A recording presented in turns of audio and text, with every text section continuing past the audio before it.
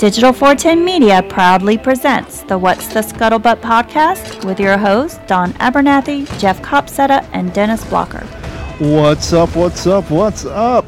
Welcome to another episode of the What's the Scuttlebutt podcast, your favorite World War II based podcast. And we are back for 2024. We got the whole new gang back together. Joining us, as always, from the big-ass State of the Union, as we were discussing prior to going on the air, Mr. Jeff Copsetta. Jeff, how you doing, sir? Great. I'm pumped about 2024, pumped about the new show tonight. And also joining us from the ranch, actually, no, he left the ranch, now he's at home, but formerly from the ranch, formerly a guest of the show, multiple guests, but now a new host, Mr. Dennis Blocker. Dennis, how you doing, sir? Doing great. Doing really great. It's good to be with y'all. I like that shirt. Yeah, check it out. Just a little state of the show for you guys. As you guys know, Henry took some time off to work on his book, and as you would assume, that's a long process. And so we wish Henry well and hope all things go well with his book. But even after his book gets released, which we have no date on that, but after his book does get released, there's tours and all that stuff. So he's going to be tied up for a very long time down the road. And so I'm sure he'll come back as a guest from time to time. But we're going to keep on trucking on as we've been doing for the last, 6 years now? Yeah, 2018 is when the show launched. January 1st, actually January 7th of 2018, because that's what the logo stands for on Mr. Blocker shirt. Did you know that, Dennis? If you look down on your shirt, that's the US 01 stands for January 7th, 2018. That's what that stands for. That was the date our very first episode aired, and now you are part of the family and the history of the What's the Scuttlebutt podcast. That's pretty cool. So Jeff was telling me you guys have been busy. You got a little project you're working on. Yeah, we've got several things that we've been going over the last couple of weeks in pretty intense meetings, hashing out ideas. Some of them are actually ideas we got from the war years, and we're pretty excited about it.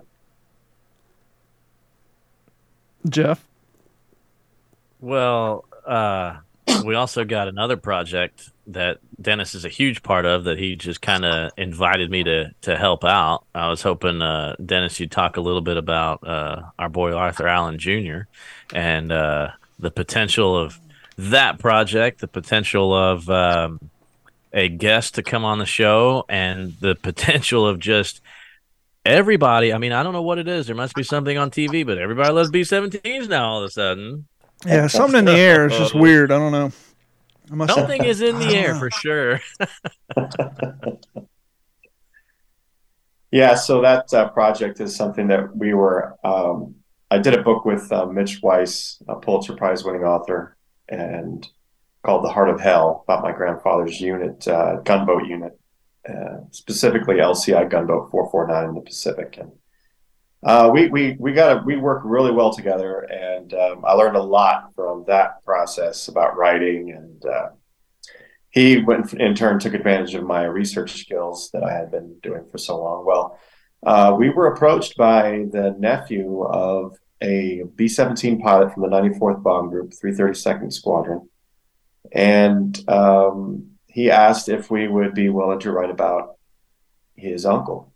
And of course, you're like, well, there's so many stories out there. What makes one rise to the top above, the literally almost unlimited numbers of stories that are out there? And so we're just, fingers crossed, hoping that there would be a story there. Well, it turns out that, the B-17 crew was, tremendous. Like, guys were writers, writing home these great letters, the compelling. Even Walter Winchell mentions this bomber crew in one of his radio broadcasts.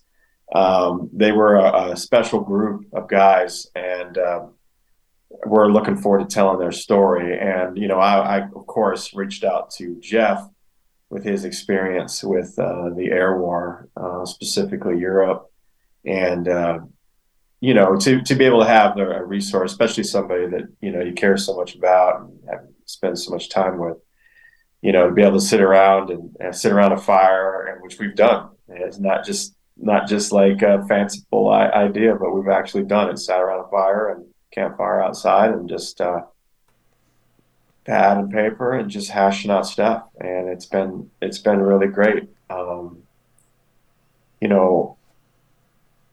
It amazes me that even after all of the work that I've done and the research that I've done, it amazes me that there are still stories to be uncovered. I don't know why it amazes me, because I know that, but there's still nuggets out there. And I was just thinking the same thing. I'm like, isn't it amazing how there's still so many stories untold? But then this voice in the back of my head is like, hey, stupid, you realize how many men served in this war across the world? Clearly, there's a lot of stories out there that are untold. Uh-huh. But how lucky are you that in this day and age where, sadly, and it's sad, it's weird, but it's not. And I know it doesn't make any sense, but I'll make it make sense. Sadly, there's less veterans around. But as Jeff and I were talking before the show, it was only 80 years ago. And those cats were between the age of 18 and 17, so now they're going to be 97, 98, which then does make it more understandable to believe that there's not so many around. But the fact that I've often said the older I get, the younger old gets. And so when you're 16 and 17, you're thinking, wow, 67-year-old guy, that guy's old. But when you're 45, you're thinking, this stuff happened 80 years ago, 83 years ago. Most people have grandparents that are still alive that are in their 70s and 80s. And that makes you realize how not so long this was ago. And then if you want to go deeper in that, you're thinking, well, that was 80 years ago. World War I was a few years before that, which would have been in my case, my great-grandfather's era. And then if you keep going back, Civil War, Revolutionary War, and then you kind of realize how young our country truly is. Right. It's like, wow, that our country was founded 6 generations ago, like 6 grandfathers ago or 7. Right. It really, it makes you realize how young we are and how not so long ago that was. But then once you add that 18 on it, now they're 98 years old and they're less and fewer around. And so now we're at that point where we have to rely on the children and the grandchildren carrying on those stories for those who aren't around anymore. And we have to rely on those people's wives, sisters, and cousins, hopefully at some point, as in the case of your grandfather, relatives taking all their letters and have stashed them somewhere, and then someone finding them, not knowing they were there. Like, oh, I cleaned out grandma's, or I cleaned out my mom's basement and found my grandfather's letters to my grandmother's, and now here's all this new source material. And that source material is popping up all over the place, assuming, people's grandparents' stuff is tucked away in a basement somewhere. Perfect example, we talk about my grandfather all the time. Every time I reach out to my mom, my aunt, hey, you got anything on my grandfather? Oh, it's in your Uncle David's basement. Okay, so I'll have to wait until Uncle David gets around to clean out his basement, I suppose. And that's how a lot of this stuff gets unearthed. One day, someone finally does that spring cleaning, and oh, look what we found. Yeah. And then you got to find some enthusiastic person like you and Jeff to bring it to life, put it in paper, and make it available to the world. Yeah, that's right. It's pretty exciting, really. When the World War II veterans were still with us and alive, it was still a challenge, because your challenge was to get them to talk about it. The worst day of their life in many cases. But I had a really different kind of a bearing about me, that these guys just all opened up to me and just trusted me with their stories. But what I think that even more interesting now is, as far as like from a researcher point of view, is the being very ingenious and the different routes that I'm having now to get the story from, specifically exactly what you said, that now we're having to reach the family members, right? So I have to convince family members who have been bombarded by calls from India every day and calls from the spammers and all this scam that's going on. I'm Amazon. Someone bought an iPhone for $900. You need to call me. Right. Exactly. Yeah, your Sprint thing is expired. If you don't respond within 24 hours, you're going to be canceled. Now here comes this guy from Texas, and I want to talk to you about your grandpa. It's like, okay. So you have to. It's intriguing because it's something that I love, and because I get very ingenious on how I'm going to convince them to, talk to me about it. And I've been successful at that, but that's just, trial and error and learning. Specifically, if anybody out there is interested and has a story that they want to research, I mean, whitepages.com will give you people's phone numbers and it will give you their email, which really blew my mind. But and it's been successful. That's how we've got these guys from this book that we're working on now. Let me ask you a question from a research standpoint. I just had this thought. Yeah. As we get older, and as living historians and reenactors, you're kind of seeing it now. At least here in Florida, I'm seeing more young cats who are reenacting Vietnam, and what tends to happen as the grandchildren get to that age, they oftentimes want to reenact the scenarios in which their grandfathers or their fathers fought in. Obviously, you guys are researching World War II, some point maybe some Korean stuff, but all the writing home, all the communication was done, handwritten letters, probably all cursive, right? Yeah. For majority of it? Yeah. Jeff, when you were overseas, and Dennis, when you guys did correspondence, you guys all handwrote your letters, correct? Yeah. All in cursive. Yes, absolutely. Jeff, no? Yeah, I know where you're going with Jeff this. was doing block letters, double spaced, Yeah. triple margins with the blue line through the middle. I write in all capitals, much to the chagrin of all of my students that they tell me that I write like I'm yelling at them. Why do you write in caps lock? There's a reason. Well, Dennis sees where I'm going. They're not teaching cursive nowadays. So 30 years from now, that doesn't even matter because who's writing a letter? Nobody. But when the next group of amateur historians, the next Dennis Blocker, the next Jeff Copsetta, the next Jared Frederick, who's going through your generation's letter, writing back from, Iraqi Freedom, Operation Desert Storm, all those conflicts, and they're cursive, they're going to have to, I got to take this home and scan this into my computer with some software that recognizes cursive writing because I can't read this in real time because I never learned cursive writing. And just, I don't know, I just don't know if that would take kind of the personalization out of the research or if it's just something they're going to be used to.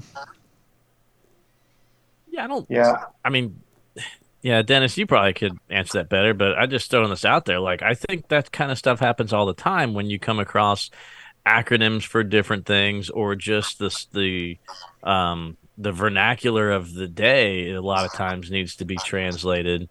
I don't think that's anything new for researchers to go, whoa, wait a minute. I've never come across that, the way he described that or whatever, because, there's military, just the verbiage is different. Just like it was. I don't think that somebody at the turn of the century could look at a letter from a Civil War soldier and go, what does that even mean? And it's probably just, shortening the word regiment, for example. But if you don't know, the chain of command in the military, I think civilian researchers still have that a little bit of a block there. What do you think, Dennis? I get that, but I guess maybe what my point is I'm assuming, and I don't know because I've never had the privilege or the benefit, but I'm assuming that when Dennis is sitting down reading a letter that's handwritten, there's a little personal feel to it because you're reading this. Perfect example. Back in the day when CDs came out, you'd go to the music store, you'd buy the CD, you would open up the catalog, and sometimes the lyrics were typed out, and sometimes the lyrics was a photocopy of Kurt Cobain's handwriting or Trent Reznor's cursive handwriting, and to me, it felt more personalized. It felt cooler. Like, oh, I'm reading it straight from his hands, his mind, because you're reading a copy of his cursive writing opposed to some intern typed it out at the CD company. I'm just wondering, when it comes to research, do you feel more personable when you're reading someone's handwritten letter versus a transcript of said letter? And will that be lost by a generation of researchers who may not be able to read the actual personal handwritten letter until it's been transcribed into a text that they know how to read? I guess is kind of my point. There's the UDT Frogman on the LCI gunboat 449, Lee Yates. He was observer from Team 14 on my grandpa's gunboat for the EWO mission. He was killed in action. His stepdaughter, she sent me all of his wartime letters. It's about almost 200 of them, and they're all the originals. And you cannot help, as a historian, you cannot help but know that this paper traveled with him all over his journey, and it was in his hand. It was in his hand, and that pencil, that lead, left the pencil because he specifically pressed down with a pencil against that very paper I'm holding in my hand. And that transfer from his brain through the pencil to the paper, all of that mechanism is right there, and I'm holding it. And to your point, Don, that letter is very powerful to me, and I can transcribe them. My nephew, for this past Christmas, couldn't read his Christmas card because I wrote it to him in cursive, and he's 22 years old. And I think that's what you were gleaning that more earlier, is that these letters, these simple letters that I have from Lieutenant Yates, Seth would not, if he was a historian, he would not be able to read 200 letters quickly. It's going to be something where he's going to have to hire somebody, an expert, or scan into a computer, or scan them into a computer, and hope that this software is picking up on all the different intricacies of the different way that people form the letter F, or the people form an H, or everybody Z. has their own little things that you learn. And to that point, when you're reading through letters, you can read it in real time. You're, okay, this is kind of cool, but it's really not going to fit my narrative. I'm going to put it aside. Now you got to take it all home, scan it, take that time, read it before you, this is nothing. And so I'm sure it's going to make the whole procedure take 3 times longer. And what if you're a historian on a budget and you have to hire an expert, and you've got 200 letters? Well, you don't know which ones have all the good key stuff that you want. Maybe you can decipher by date. That might help you a little bit and narrow it down by, that, well, I'm looking for a time period between March. One specifically in regard to the book that I'm working on now, I'm really looking for letters that would be from March 1943 to July 1943. So, in that regard, I would be able to cut down 200 letters into maybe, 50. But then, if you're on a budget, you've got to hire an expert, right? Time's money. That's it. Another cool thing about what you were saying about having that letters in your hand, it's one thing to think this paper was there, this paper's now in my hands. But if you're a history nerd like we are, a military history nerd, not only did he write that, not only did he press that, but he put it in an envelope, handed it to the guy who's collecting the mail, and then it got put on a ship or a plane. And just the fact that not only did he write that, but just the logistical machine that it took to get from point A to point B, and all that happened during that history that you love so much. Wow, this thing possibly flew on this particular plane, or maybe this traveled here via a Liberty ship and then got processed here and then went there, and the whole mechanism of it, if you're truly into it, that's that in and of itself, How many goofy little things do we, I got a postcard that somebody got that, or I got a poster that hung in somebody's drugstore and then put in an envelope that I bought off of eBay 10 years versus this actually got sent to so-and-so and it went through the whole system. I mean, if I'm that happy to have a poster from somebody I didn't know that hung in a drugstore, how cool is it to have those letters that actually went through that whole mechanism? So just depending on who you are and what you're into, the value just changes. Yeah, that's such a good, that is so cool. And you could even write a short story about that. You could write a short story about, a really interesting short story about the journey of a piece of mail. You could say, okay, who was responsible? The perspective of the letter. What was the chain of command? I mean, we've all seen movies about the airborne. We've all seen movies about 1st Infantry. We've all seen movies about the Navy and Air Corps. Don't see a whole lot of, I haven't seen too many documentaries on the mail carriers, the people who got the letters home, who was responsible for making sure V-mail got sent and the microfilm, the whole thing. That may turn in itself into a cool book or cool documentary. There's a group of people that were valuable to the war effort who maybe never shot around, but they got that. You guys know nothing affects morale more than a letter from home or knowing that your letter got home, and how important those guys who made sure that happened all the way across. I'd skip a meal to get a letter. Every time. I'd skip a meal to get a letter from home when I was over there. Absolutely. But I think what you're talking about is nothing new. I mean, there's always had to be some type of translation or an expert brought in that, who could read Latin. I think about the Rosetta Stone.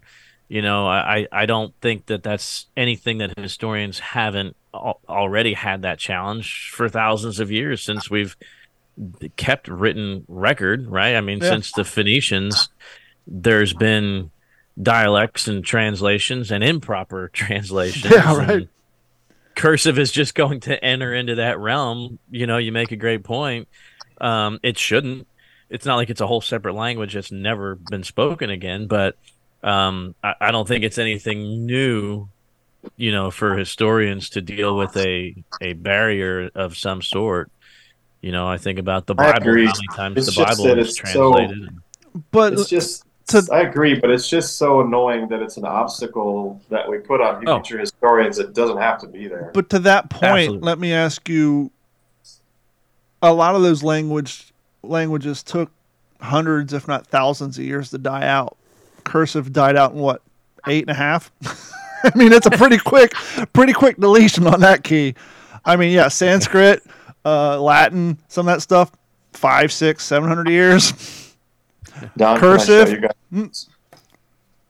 Nice. This is these are the letters from there's hundreds here, or at least a couple hundred. Just randomly picking one up. And you're located where in Texas are you? You're like in the middle of the state, right? You're near Jeff? I'm in San Antonio. Okay, perfect. So you're nowhere near the coast, and you ain't got to worry about hurricanes and flooding and losing all that stuff. That's what I'm worried about. It's like, okay, you're in the middle of a landlocked state. It's safe. Right, exactly. Because, I mean, I live in a town where, my father lost everything he owns. Sad story. I kicked myself in the ass. I should have stole it when I had the chance. Never did, because I respect my father. But in high school, you know how every once in a while you go looking through your parents' crap? I saw in my dad's jewelry box back in high school, he had his father's Navy dog tags, the round ones, just like our Marine Corps said Donald Preston Abernathy on it, which is my name. I would be a third, except for my dad didn't have the same name. He had that thing, and then after Hurricane Ian came and flooded and put 4 feet of water in his house, he found the jewelry box. Dog tag was gone. If I would have stole that damn thing back in 1997 when I found it, or in 2005 when I reaffirmed it was what I thought it was, it would be safe here. But because he had it in a flood zone, got wasted away in Hurricane Ian, history lost, along with his guitars, all his he had road pianos because he plays in a band, all mixing boards, everything lost. And so nowadays when I think of historical stuff, I'm like, when you show me that box, I'm like, God, I hope you don't live on the coast. No, I don't. I live, and another thing too is I am mindful of even water leaks. Like things aren't never on the floor; they're in totes that are covered. I just super scared about. Crazy as it sounds. Not during Ian. Well, Ian, everything's already consolidated in this room, but during Irma, a few years before that, when they were talking about potential flood, my dad and my stepmom were here. I took all my valuable stuff in case we had to get on the roof and put it in this room, and my M1 Garand, none of my reproduction shit, but some of my true to life historical stuff. I picked and chose a few things that if we had to get on the roof, I felt it had historical enough value that it was going on the roof with us. I had it all here consolidated in one little spot because we've been through 5 hurricanes now, but that's one of the things that some people don't put into consideration. Go ahead, Jeff. I just have a thought. Mm-hmm. Send all my stuff to you guys. You got room. Throwing that out there. Well, sadly, I had to go back to Ohio because a friend of mine I went to high school with passed away at 42. And it was right after the hurricane, and I was back here talking to somebody, and someone mentioned, it's like, well, I've lived in Ohio my whole life, never had a tornado. What are you living in Florida for? And I just said, hey, man, there's a cost of living in a free state. I just left it at that because I remember seeing all the news stories about Ohio during the pandemic and how everything was. I was like, there's a price of living in a free state, and I just left it at that. So real quick, because I know people are wanting to know, Masters of the Air. We know Jeff hasn't seen it. Dennis, have you seen any of it? I have. I saw the 2 episodes. I have not. And here's why. I've mentioned this in the past, not with Masters of the Air, but just I personally, I don't have Apple. I can get it again. I'll just do what I always do, just get the trial, binge watch things, and then get rid of it. But I kind of made the conscious decision, especially after seeing everything being inundated with Masters of the Air stuff. I'm going to let it die down a little bit and pass, because I mentioned this before. If you don't buy into all the hype and get caught up in all the hype, you're less likely to be let down. And since I haven't seen any, I'm not saying I will be let down, but I figure if I just kind of let it die down, get rid of my anticipation, and then I can go into it with a calm heartbeat and clear mind and just enjoy it for what it is, and not saying, oh, here's the new one, let's go. I've been waiting 5 years for this, waiting 10 years for this. We've been talking about on the podcast every other episode for last year and a half, and then possibly be let down by it. So I'm just going to kind of chill out, let everybody do their thing, and go watch it with a steady heartbeat and a clear mind, and maybe binge watch all of them once they're out and available. To that point, without giving away spoilers or anything like that to our audience, you've seen the first 2 episodes, you said? Yeah. What is your initial giveaway on what you've seen so far? It's really good. Yeah, it's really good. And I think that as historians and folks who love the subject, but also as folks that are mature and have life experience, that we know that they have to take some license with things, because to move the story along, and they have to combine characters into one, and they have to combine events sometimes to move the story along faster, because they've only got 8-10 episodes, whatever it's going to be. So you just have to be mature enough to realize that it's not going to be exactly accurate, this and that, but I really enjoyed watching it. And there's some shots in there that just from cinematography point of view, there's some scenes in there that will live with me like my whole life, that were just absolutely beautiful. Since you've seen it, I've gone through this review and I've edited out anything that would be considered spoiler alerts. I don't know if this gentleman got early access to the entire series, or if he's just basing this review off the 2 episodes he's seen. This is from a website, cbc.ca. It's a Canadian news entertainment site. The gentleman's name is Jackson Weaver. I'm just going to read this modified version of his review and let me know if you think he's way off base. He's kind of got some points, and just as our resident person who's seen those 2 episodes where Jeff and I haven't, I just want to throw this out there and let me know where you think. It's kind of long, but it's kind of I did edit it down. So this is by Jackson Weaver, CBC News.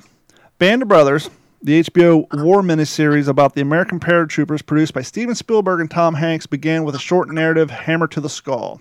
Quote, "We came from a small town, small town," says a combat veteran immediately off the top of the first episode. All 3 fellows in that town were deemed unfit for duty, committed suicide because they couldn't go. 9 years later, the next entry, the United States Marine entered the Pacific, only took a few extra seconds to get the similar point. Quote, "We had no idea what we're in for at all of this," a retired Marine said, over images of ships burning in Pearl Harbor and FDR's, quote, "a day that'll live in infamy" speech. The main thing was we were all alive. But Masters of the Air, the producing partner's 3rd and latest installment, takes a significantly different route. Rather than launching with footage of soldiers, battles, or history, the series starts off with 2 guys, Buck and Bucky, leaning on an elbow at the bar, riffing over the similarities between their nicknames. Now, to be fair, framing Masters of the Air as flippant with its subject matter, through a young Air Force struggling through some of the darkest days of World War II, would be disingenuous. The opening scene purpose is to starkly contrast between the pilot's experience on the ground with their screaming descents through machine gun fired and sub-zero temperatures more than 6,000 meters to the air. As a scene showing just that pops up moments later, any impartial watcher would say Masters of the Air treats its source material with respect. Based on the book of the same name by Donald L. Miller, the series obviously committed to truthfully telling the story of its fighters, such as the 100th Bomb Group members. Like the book, the show pairs personal stories with terrifying realities of air combat never seen before or since. It's more than understandable that the series, filmed now, nearly a century after its subject took place, no longer includes first-hand testimonies as its predecessors did. But without them, Masters of the Air takes a completely tonal shift. Where Band of Brothers commentary and the Pacific's tactical maps and missions outlines bookend each episode, help track a certain sense of similarity and awe, Masters of the Air has given over completely to just another story using historical context for entertainment. There's nothing necessarily wrong with that, but it's a significant downgrade and especially disappointing if your standards were set so high by the last 2 miniseries. Watching Band of Brothers Easy Company slowly build a fighting force and to get to Europe, then to see it picked apart as real members recollect what it was like to be there, it was almost like a service journalism. It was an eye-opening peek into history you could play in history class. Masters of the Air's less impressive story, for the most part, made a disjointed antidote from the book, patched together without a unifying theme. Feels like something you would watch while making dinner. It's a shame for the fact that it's a compelling story to be told, It's a shame for the fact that it's a compelling story to be told. Committed but overzealous commanders were arguably forced by circumstances to sacrifice airmen in order to provide Air Force could prove that the Air Force could and must be used to win the war. There was also a refusal of the planners to accept the necessity for fighter planes alongside heavy bombers and the threat of the Army Air Force being absorbed and disappeared into the untested techniques that didn't show results. Some of this is scattered throughout Masters of the Air, but without a clear focus of one or the other series. Instead, Butler Cleaver's delivers wooden lines which still hold on to the accent that seemingly seeped into his pores from his 2022 portrayal of Elvis. Meanwhile, he bounces between impressive but samey sky battles and the real-life accounts of a hand melted into guns and a husky named Meatball, which was kidnapped from Iceland. It's a faithfully told, but feels more like shallow characters on a narrative rail more guiding us to a clip shown of archival footage rather than building a central message. Part of this is due to the performances, which are nothing to write home about aside from perhaps the miniseries mainstay Anthony Boyle as Lieutenant Harry Crosby. Part of this is also the writing, where Band of Brothers gives us a morally dubious Captain Sobel. Seemingly every character in Master of the Air's initial episode is a one-dimensional delivered system for simple, unchallenged act of heroism. Even in the initial conflict felt by the airmen commanders to drop thousands of bombs over overpopulated cities, which Miller painstakingly documents, is, if anything, an afterthought here.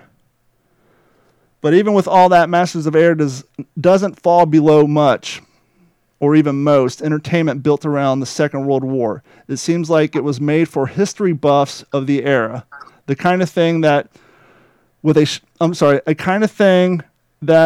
with a shelf crammed full of books about the era, a travel history guide of memorials, to do it, and a deep affinity for Oppenheimer should probably love. Master of the Air has all the ingredients of success. Still, there's something dead behind the eyes. If you didn't expect much, there's not much to complain about, but it's not what it could have been.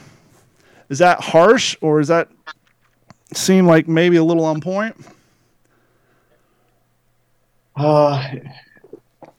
It sounds like you did see probably the whole series. It's interesting because, I mean, I could see some of his points for sure, but as in anything, you'll get, 5 people will watch it and they'll have 5 different viewpoints on, what they saw about it. It is interesting though that he comes at it almost as if it's not the same. You can't look at Band of Brothers when that first came out at the same light as Masters of the Air, because by this point we've already seen Band of Brothers, we've already seen the Pacific, we've seen these blockbuster series, and we've become numb to the excellence and how staggering Band of Brothers was when it emerged onto the scene, because it was so different and it was something that just immersed everybody. So I think some of that is what also Masters of the Air suffers from, is that constant bombarding of Marvel movies and Star Wars movies, and just this constant always pushing more and more of this spectacle on us. And then you get something like, I mean, there's moments in the first 2 episodes. There are moments that it was very powerful for me, especially because of the book I'm writing now with Mitch. But there's a particular scene when they're on a mission that, man, I got sick to my stomach, and it was just hard hitting, and I hadn't thought of it in that way before. What was happening before my eyes, and it's gonna be sitting with me for a long time. So for him, I don't know. I don't really appreciate that. I know he's got his viewpoint. It sounds like he's a little bit jealous not to be an American. But, true. Well, to that end, and I'm sure Jeff's thinking the same thing, and we've talked about this verbatim multiple times when Henry was on the show. The Pacific, when it first came out, it got panned a lot. People making the mistake of that same comparison, trying to compare the Pacific to the Band of Brothers. And when it first came out, a lot of people dogged on it. But as time went by and people revisited it, even Henry himself went back and revisited it and looked at it for what it is and not making that comparison. The Pacific has grown in popularity, and people are starting to hold it to a higher level versus to where they did when it first came out. But kind of to his point, though, it'd be interesting. Maybe we should do this. After the entire series has been out for a while, we should find somebody or force somebody in our life who isn't in the World War II, make them sit down and watch the whole series.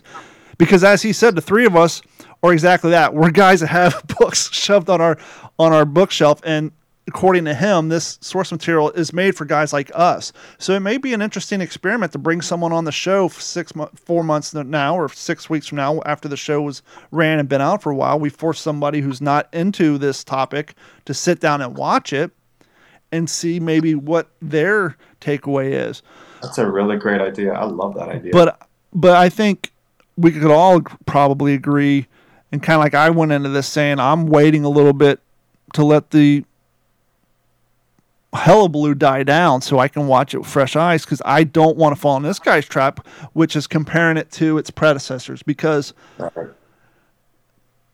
and he did point out, obviously, yes, we all love the fact that Band of Brothers had the veterans in it, Pacific had the veterans in it, but the veterans aren't around now, and the ones who are, a lot of them aren't sharp enough to do that interview, and so obviously you got to take that out of the fact. I was a little surprised for him to kind of dog on some of the actors. So that may just be what critics do. Critics criticize. So it'll be interesting. I kind of like the idea of maybe we find somebody to come on the show who isn't gung-ho about this stuff, and just say, hey, what did you think about this as a series and as a TV series? And go from there. Yeah. Thoughts, Jeff? Cool. Man, well, it was interesting to hear what that guy had to say, and I guess mainly because, and you guys know, I've been very cautiously optimistic about this one, and I've said that from the beginning. The hype behind it, I'm a lot like Don. It's great that my Instagram is blowing up with everybody with the new Masters of the Air everything, and the Toby mugs and all the other nonsense of stuff. That's why I shared the post I did, like, hey, I was Air Corps before Air Corps was cool, man. Like, everybody wanted to be a paratrooper. I'm still living and breathing B-17s, and I always have my whole life, and I always will.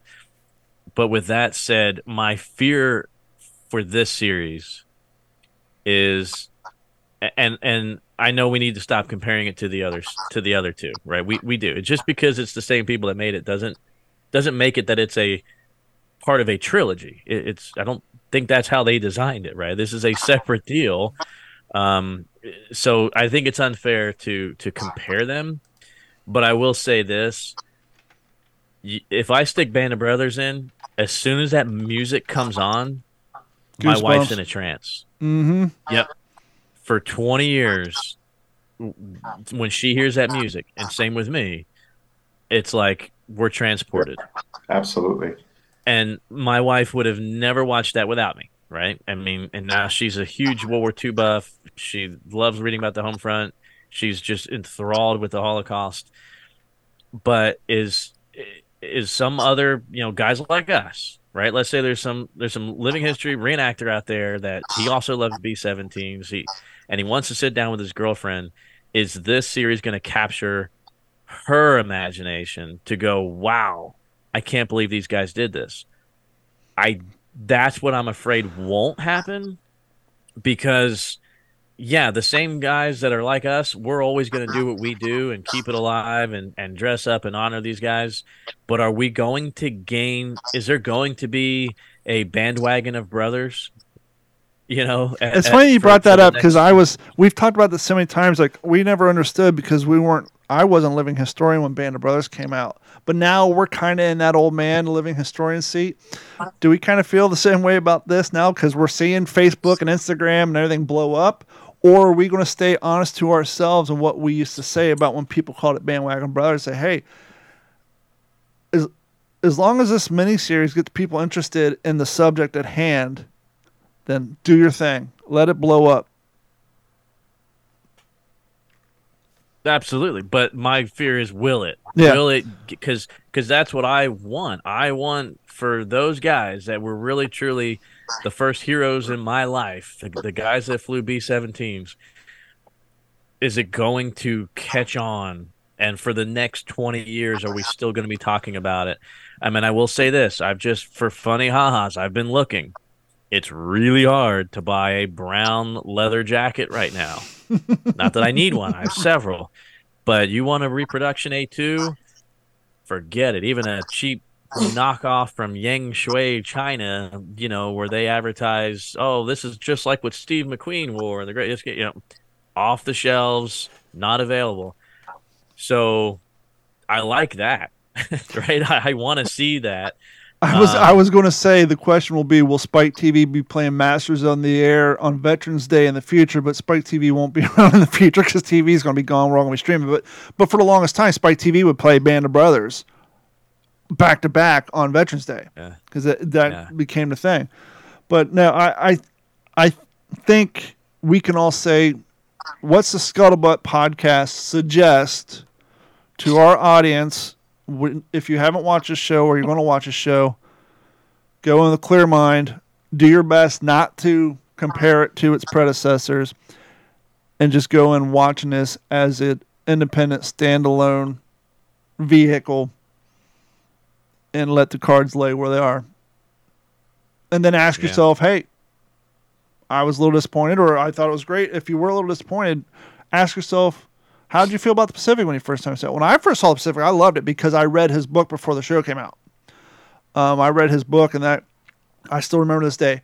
Carrie and I went to Books A Million, and we got the book version of the PBS documentary, The War. And I was reading that, and then they had the Sid Phillips excerpt of Eugene Sledge's. Every time I go to say Eugene Sledge, now I always instinctively want to say Henry Sledge. Eugene Sledge's excerpt in that book.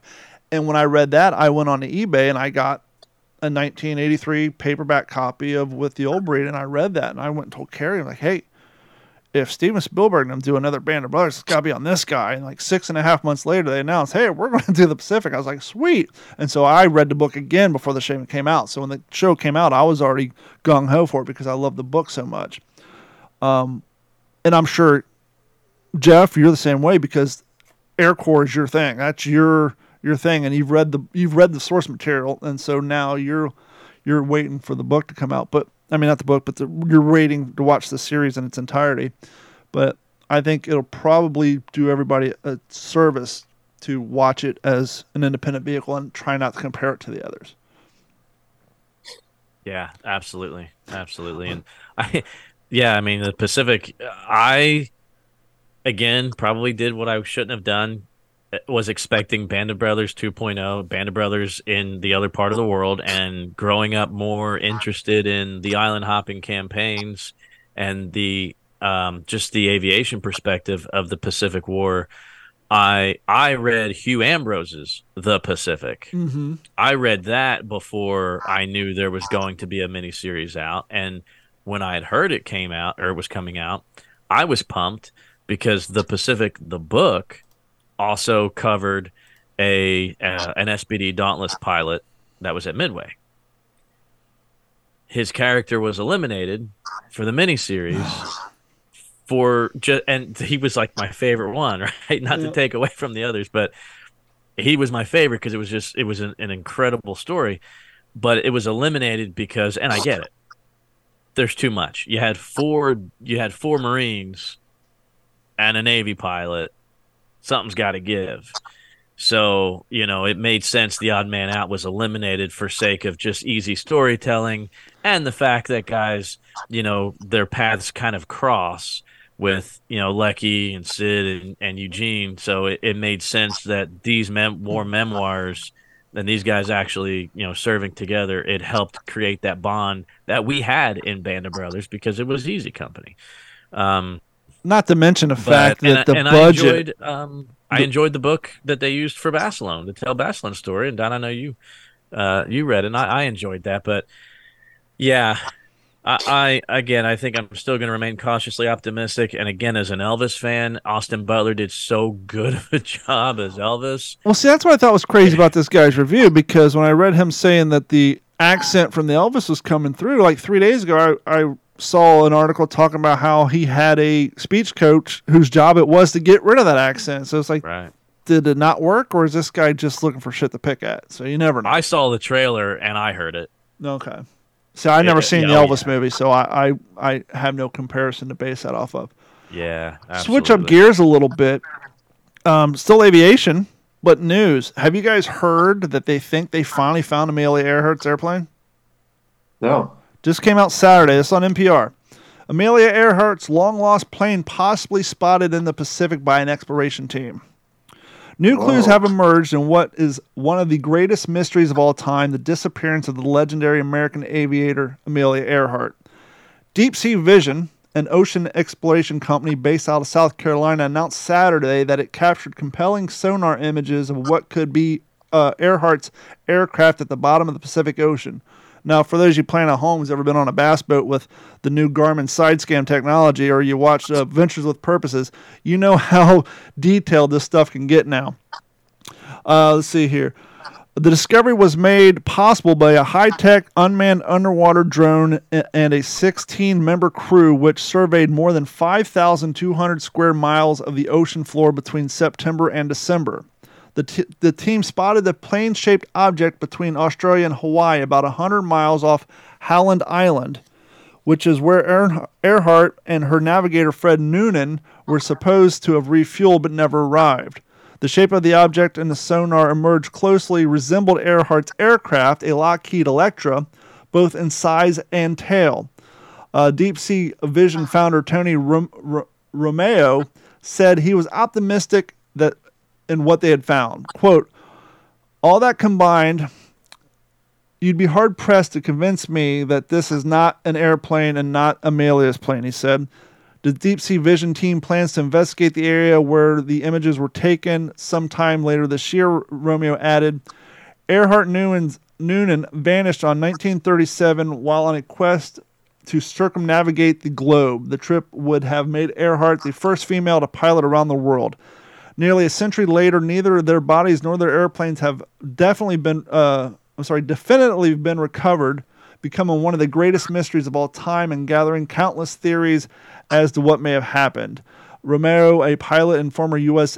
Air Force intelligence officer, sold his real estate company's asset in 2022 to start the ocean exploration business and in large part joined a long line of ocean detectives hoping to find the answer of Earhart's disappearance. His team has captured the sonar image a month into their expedition, but did not realize what they had discovered until last day of their trip. Quote, it was really a surreal moment, he said. The prospect of Earhart's plane lodged in the ocean floor backed up the popular theory that the aircraft ran out of fuel and sank in the water. But others had suggested that she and Noonan landed on the island and starved to death. Some believe the two crashed and were taken by Japanese forces who were expanding their presence in the region leading up to World War II. Quote, I like everything that everybody's contributed to the story. I think it's great and it adds to the legacy of Amelia Earhart, Romero said, but in the end, I think it's important that she is important is that she was a really good pilot. And so they're basically saying from other stories I've read that as far as they can tell from the imaging that this looks like it's going to be her plane, that model plane, and that there was no other model of that particular airplane in the South Pacific. So the fact that there would hypothetically be another Lockheed Electra in that area is slim to none. So if they can confirm, in fact, that this is a Lockheed Electra, because we've all heard the stories, like, there's people, POWs from World War II claim that they seen her in a Japanese concentration camp on an island before. And so we've all heard many of the theories, but it would be interesting to see if this was in fact her plane, then they can kind of figure, okay, did they have a life raft? If so, current, or if her manifest shows there was no, I'm sure if you're flying over the ocean, you're going to have a life raft in there, right? So it'd be interesting to see. Wow, that'd be one of the stories of the century. They're saying it cost him like $4 million in labor fuel to cover that area. And so, yeah, I mean, it's basically one of those passion projects, man. No expense spared. Jeff, you said you had something about what you're reading you want to get into, so let's go ahead and get into it. What you reading, fella? Yeah, well, I'm going to spare the readers on what I'm having to read. for my colonial New England class. Although, if there's any like early U.S. history buffs out there, 1600 to 1760s, Woohoo! I got some recommendations. But for our World War II audience, Dennis knew about this probably before I did, as this was a surprise from my wife for Christmas. I can't believe I hadn't heard of this before, but I mean, I haven't. I hadn't heard of this book series. I'm really excited, especially for Don to read volume 1 of. It's called "The Things Our Fathers Saw." So right now there are. It came with 9 volumes, and it's done by a history teacher, Matthew Roselle. And he started interviewing, or started even having his students interview World War II vets for a good part of his teaching career. And he has now compiled them, organized them, and each book is about a different topic. So I read volume 1 in like 10 days right after Christmas, and that one's called Voices of the Pacific Theater. Nice. So, like I said, I know, Don, you'd really be interested in that. They're quick. When did their project start? You said he had his students start doing this throughout his career. Did they start in like 1983 or 1995, 2001? When did this project start? That's a great question. I want to say it was probably more in the 90s. Okay. And he talks about being a big World War II buff, and like me, he's a teacher at his alma mater, or like he says, he's on the other side of the desk now. So he remembered that he had some teachers as a high school student in the 70s that were World War II vets that he didn't really realize or care when he was a high school student. But of course, now that he's a teacher, kind of that full circle thing. So yeah, it seems like probably around the 90s, and I think the first book was published in 2015. So the guy's been knocking them out. I mean, he's done more than one a year. So like I said, each one is kind of themed differently. Volume 1 is the Pacific, 2 and 3 is War in the Air, and then you've got Up the Bloody Boot, the War in Italy, D-Day and Beyond, the Bulge and Beyond, Across the Rhine, On to Tokyo, and then Volume 9 is Homefront, Women at War.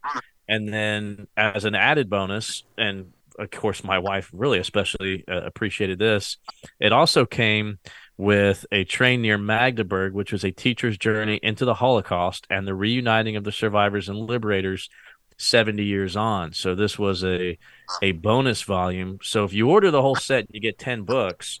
And I have to say this because he's from upstate New York, and a lot of the veterans that he interviewed were, of course, from that area. And it literally, in 1943, a magazine literally said that this place in New York was considered hometown USA. It was, and when you read from these veterans' perspectives, it is the absolute quintessential little town in upstate New York in the 1930s, with kids at the Sandlot, and the trains are going by, and I mean, it is just so America, this little town in upstate New York around the falls.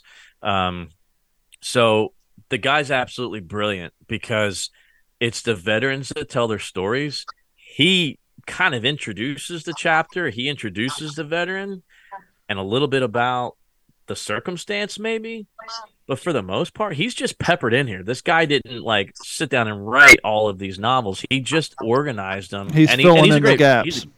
He filled in the gap, and he's a great writer. And the part that is the veteran speaking some of the times is transcribed from an interview with a student, and he tells you that. And sometimes, there's one of the Iwo Jima veterans literally tells this kid, look, I hope you'll never have to tell a story like this when you get to be 87.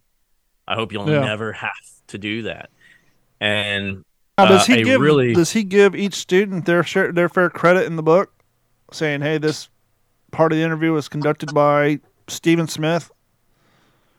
Not that I've seen in volume 1, although he does call out a specific student who finished the project that he gave her that he thought was an impossible task. And it's really interesting, and I'm so tempted. I want to read the whole thing, you guys, and I won't. It's a couple pages long, but it's the epilogue of the first book, and it's about a local veteran, Randy, who was killed on the Oklahoma during the attack at Pearl, and they never really found him to bring him home, and there was a student who comes up to Mr. Rozelle and asked to get some of her classwork a little early because she's going to Hawaii for spring break. And he says something like, my blood pressure ticks a little bit slightly because with exams pending the day before our Easter break, my 10th grade history student informs me that she's leaving for vacation. And since she'll be missing a few classes and she's heading to Hawaii and I'm not, I give her an extra task, never dreaming that she would actually pull it off. Go to Pearl Harbor. And he asks her to find Randy Holmes, to find out about him. And he goes back and finds the 1941 yearbook, finds the picture of Randy in his Navy whites, and everybody's so proud of him that he's transferring to Great Lakes Training School in Chicago, and then that he's going to report for duty on the USS Oklahoma in August of 41. What I didn't know was that the salvage efforts for the Oklahoma didn't start till I think March of 43. Wow. Well, it kind of makes sense because they needed to use all their manpower elsewhere. Absolutely. But to think about what they pulled out of that ship 18 months later, you're not going to be able to identify much. Don't want to think about it. Yeah. And then I also didn't realize that in 1947, the Oklahoma was sold and began its last journey to be cut up for scrap at a salvage yard in California. But not long into the journey, she began to take on water, and the tow lines had to be severed. The Okie slipped away into the abyss 540 miles northeast of Pearl Harbor. A former crew member summed up the feelings of many who had served aboard and those who perished on her when he wrote these lines. Good for you, Oklahoma. Go down at sea in deep water as you should under the stars. No razor blades for you. They can make them from the ships and planes that did you in. So long, Oklahoma. You were a good ship. And this student, emails Mr. Rozelle a picture of her at the memorial in, I believe it was, trying to think I think it says what year. Let's see. It's sometime after 2007 because there was not even a memorial for the Oklahoma until 2007. But she emails a picture of herself standing at a plaque pointing to Randy Holmes. That's awesome. So I thought that was really cool. And the last words of this book basically sum up why this man does this. And he says it's in the words of Susie Stevens Harvey, who lost her brother in Vietnam and advocates for all those still missing in action or prisoners of war. Quote, dying for freedom isn't the worst that could happen. Being forgotten is. And they are incredible books. I plan to reach out to the author.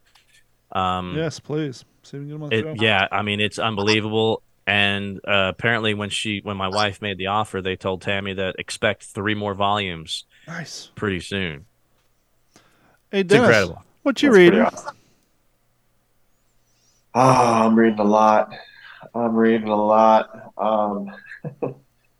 reading this one, First and the Last. I'm reading Goebel's Diaries.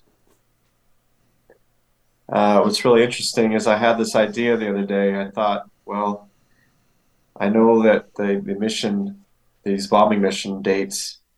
So I thought just this idea came to me. I wonder what Mr. Goebbels had to say on those days. And the bomb group makes his diaries. Nice. They make the pages.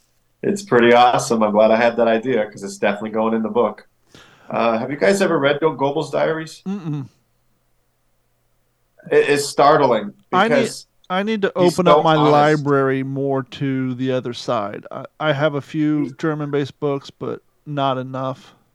Don, he is so honest. It's like, wait a minute, this is a different guy than who is portrayed in the propaganda. It's startling how honest he is and how he sees the writing on the wall like early, and he can't believe that they're fighting the Americans, and it's really staggering. I'm reading this book about Luftwaffe. the FW-190, and this one about the Mighty Eighth at war. Let me ask you guys this, since you read a lot of these Air Corps books. In any of these books, have you ever came across any sort of documentation of where the bombs were dropped as far as like latitude and longitude? Something that you could actually take and go to Google Maps and say, let's see where this area is nowadays? Any of the books ever include anything of that nature, or have you ever looked into seeing if that information's out there? Because that'd be kind of cool to go on Google Maps now and say, well, let's see where this area, how developed it is nowadays. So there's the Institute of Combined Arms Institute online. They have the actual English translation of the police president Hans Kehrl, Kehrl, who was our version would be the police chief of Hamburg, and it is a 400-something page. Wow. Document, and it talks about eyewitness accounts of Hamburg. But to your point, they have Hamburg broken up into sections, and they have a map, and they show bomb hits and areas that were destroyed. And so I imagine that you could overlay that on a map of current Hamburg, and you would probably be able to get right in there and see. But my point is that the Gauleiters and the mayors of these other places probably had the same, even down to the small little towns that were mistakenly bombed, maybe perhaps. Yeah, I would say it's out there. Before we wrap up the show, we want to get the mail call. We usually did a little earlier in the show, but mail call, very important. We want to hear from you guys. You have questions, comments, suggestions, want to add something to the show, please email us at mailcall@WTSPWWII.com. That is WTSPWWII.com. And here's Jeff with the mail call. All right. Yeah, this first one reads, "Greetings, Don, Jeff, and Henry. I've been a bad listener lately. Holiday season and family can drive a man to extremes. For example, not listening to his favorite World War II based podcast. I was driving to work at 5 a.m. in the morning last week, catching up on episodes, when what to my wandering ears did appear, but my name called out as a winner. Truly shocking. I never win anything. Holy Toledo. A major award, I gather you guys are getting the movie reference. Yes, I also have Ralphie's M1 Garand shirt as well. If time did not run out and you guys crumpled up my name on paper, I understand. There's always a chance for next time. I will keep this email short, letting you guys know. Never miss listening to an episode, even if I'm a month behind. The three of you do an outstanding job and are much appreciated by this subscriber. I will start throwing an email your guys' way more frequently. Both my grandfathers were World War II veterans. One was an Army mechanic that served in the CBI theater rebuilding Burma Road. My other grandfather was a submariner. What episode was that when Don learned submariner was one word? Just kidding, Don. He was on the Perch, SS-176. He was also a POW for 3.5 years. There's a very interesting story attached to that I will share if you guys are interested. I will sign off for now. Keep up the awesome work. Your podcast is appreciated greatly. Sincerely, Joe Schwartz." Now, Joe, don't I get credit in knowing that a submariner is a man and a submariner is a watch? I should get some credit for that. If you guys don't know what he won the first Patreon giveaway, which was the print of Get Off the Beach, which we have shown. You guys seen the pictures on Instagram, but we want to announce that it's not too late. Coming up probably at the end of February, because we're just now getting back in the steam of things. If you guys haven't done so, head over to WTSPWWII.com, click on the link for Patreon, or just go to patreon.com and type in 410 Digital 410 Media, and you can find us. And it's upside down. Next one we're giving away is the second print from the Henry Sledge collection. He got these when these prints were made. And this one is this guy right here. Another beautiful print. This one is entitled Off the Line. And you can see the guys coming back all battle hardened and war weary from their battles. And all you have to do to get registered to enter, and if you're already a Patreon subscriber and you haven't won yet, so that means only one person is not entered to win. As long as you're an active subscriber and your account is up to date, you're entered to win. We're going to do a drawing probably at the end of February, maybe the beginning of March, and that'll be the next one giveaway. Don't matter which tier you are a member of. Just sign up for any of the tier. You can't be, I'm not sure how, but we have a few people that signed up for Patreon free, which you're not registered. So you have to be at least paying $1.50 a month. There's 3 tiers. There's a $1.50 a month plan, a $3.50 and a $7.50. We've been saying for years, if you're a member of the $7.50 after 2 months, you get a t-shirt, kind of like the wonderful one Dennis Blocker's wearing. But we decided, why be limited to a t-shirt? We'll reach out to you. You can get a hat if you want a hat. You want one of the awesome WTSP coffee mugs. You can't really see mine because of the light. I got the gray one. Jeff has the black one. You want a hat, t-shirt, coffee mug, anything in our store. If you're a $7.50 a month subscriber after month 2, we'll reach out to you. I got a couple of shirts to send out this week. I sent a few of them out last month. After month 2, I'll reach out to you. The only thing you have to be aware of is you need to check your email from time to time, or just log into Patreon, download the app. All our communication will be done through Patreon, which will send you an email. So if you're going to sign up, I know people have a tendency to sign up for things with their secondary or their spam email that they want all their spam to go to, and they forget to check it. If you're a winner, we're going to send you a message to Patreon, which will then go to your email. So you need to make sure you either check your email or go to Patreon every once in a while, so that if you are a winner, we need to A, confirm that your address we have on file is correct, and B, that you're still active subscriber. So all you have to do is sign up and subscribe to any of those tiers, and you'll be entered in to win. And we're going to continue to do more of these in the future. And Jeff, you have one more mail call, I believe. Yeah, and there's another way to make sure if you're a winner or not is to listen to the show.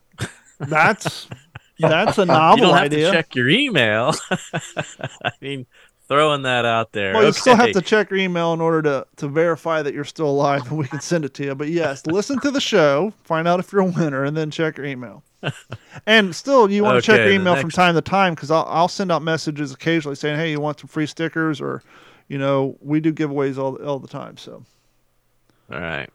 The next mail call here says, Don, Jeff, and Henry, I am Jack Talley. My wife and I are friends with Liberty Phillips through the 508th PIR reunions since 2018. We loved your podcast with her, highlighting the great work she does. Her comment for our book was, it's excellent. Now, Dennis is really going to like this part.